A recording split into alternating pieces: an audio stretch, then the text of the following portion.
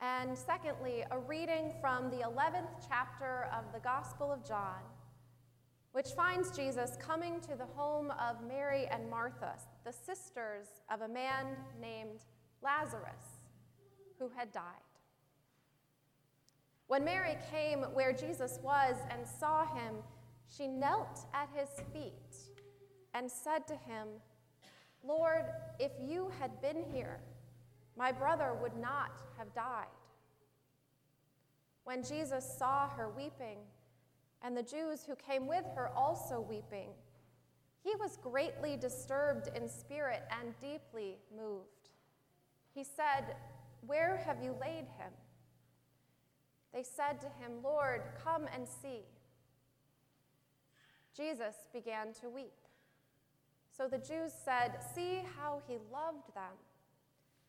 But some of them said, "Could not he who opened the eyes of the blind man have kept this man from dying?" Then Jesus, again greatly disturbed, came to the tomb. It was a cave, and a stone was lying against it. Jesus said, "Take away the stone." Martha, the sister of the dead man, said to him, "Lord, already there is a stench, because he has been dead 4 days." Jesus said to her, "Did I not tell you that if you believed, you would see the glory of God?" So they took away the stone. And Jesus looked upward and said, "Father, I thank you for having heard me. I knew that you always hear me, but I have said this for the sake of the crowd standing here, so that they may believe that you sent me." When he had said this, he cried with a loud voice, "Lazarus, come out." The dead man came out, his hands and feet bound with strips of cloth, and his face wrapped in a cloth. Jesus said to them, "Unbind him and let him go." May God bless our understanding of these sacred texts. Will you pray with me? May the words of my mouth and the meditations of all our hearts be acceptable in your sight, O God, our rock and our Redeemer. Amen.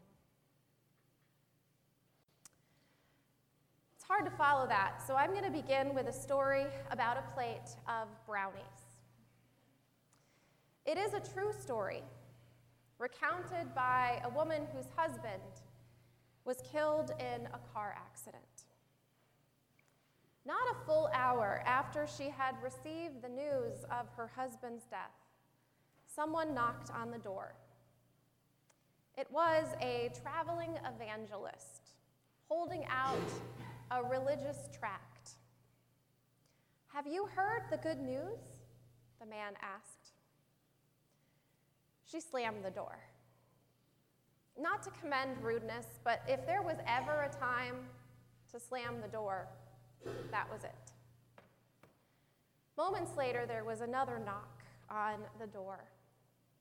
The woman recalls this time it was an elderly neighbor, pot holders and a pan of brownies in her hands, tears rolling down her cheeks. That pan of brownies was the leading edge of a tsunami of food that came to my children and me, a wave that did not recede for many months after my husband's death. She recalls, "I did not know that my house would be cleaned and the laundry done, that I would have embraces and listening ears, that I would not be abandoned to do the labor of mourning alone. All I knew was that my neighbor was standing on the front stoop with her brownies and her tears. She was the good news." And if a neighbor bearing tears and brownies is the good news, then this community of faith is incredibly rich in the gospel. In the past months and years, how many plates of brownies have been served? How many cups of coffee poured by a neighbor with tears in her eyes? Every year, it almost takes your breath away. The names are read, the bell is tolled, and the sanctuary is saturated with grief and love. And we know that the dear church members who have died in the last year are far from the only loved ones whose losses we mourn. To live is to sustain loss, loss after loss. This isn't to say this life is without joy, quite the opposite. Those losses wouldn't hurt so very much if we didn't also know such great joy. But our capacity for joy is matched by our capacity for grief. You don't get one without the other. I've said before that just as every Sunday is an echo of Easter, every Memorial Sunday is an echo of a memorial service. Memorial Sunday is an enormous memorial service, one held not in the memory of one dearly departed soul, but every single dearly departed soul that ever lived. The Memorial Sunday sermon is a sort of eulogy for all the saints who from their labor rest.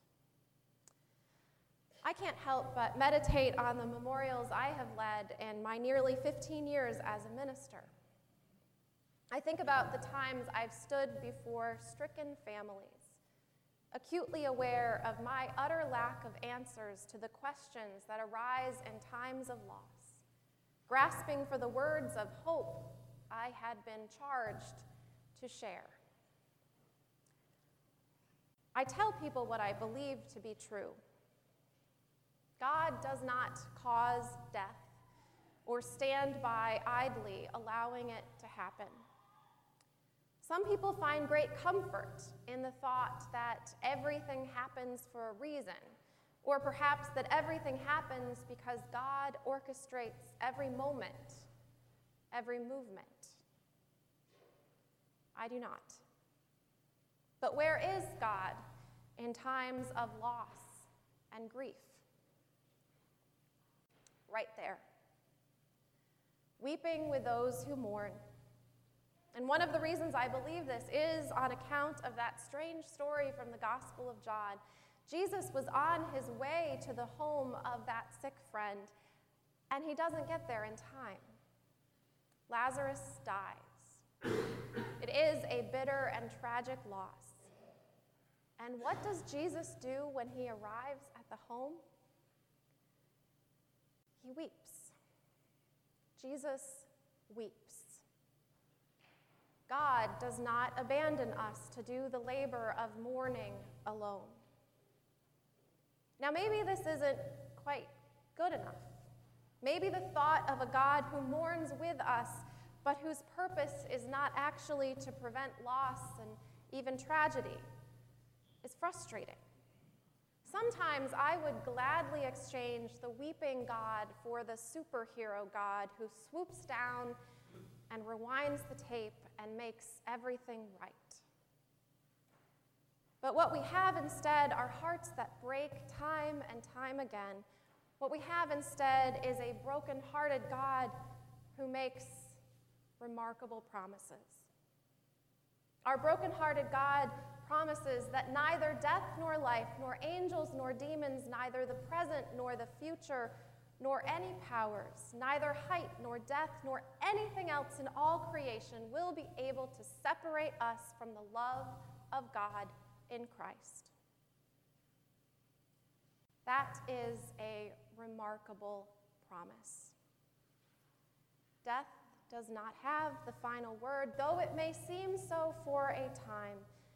After Jesus dried the tears from his eyes, he raised that dead man to new life, a sign of what is to come.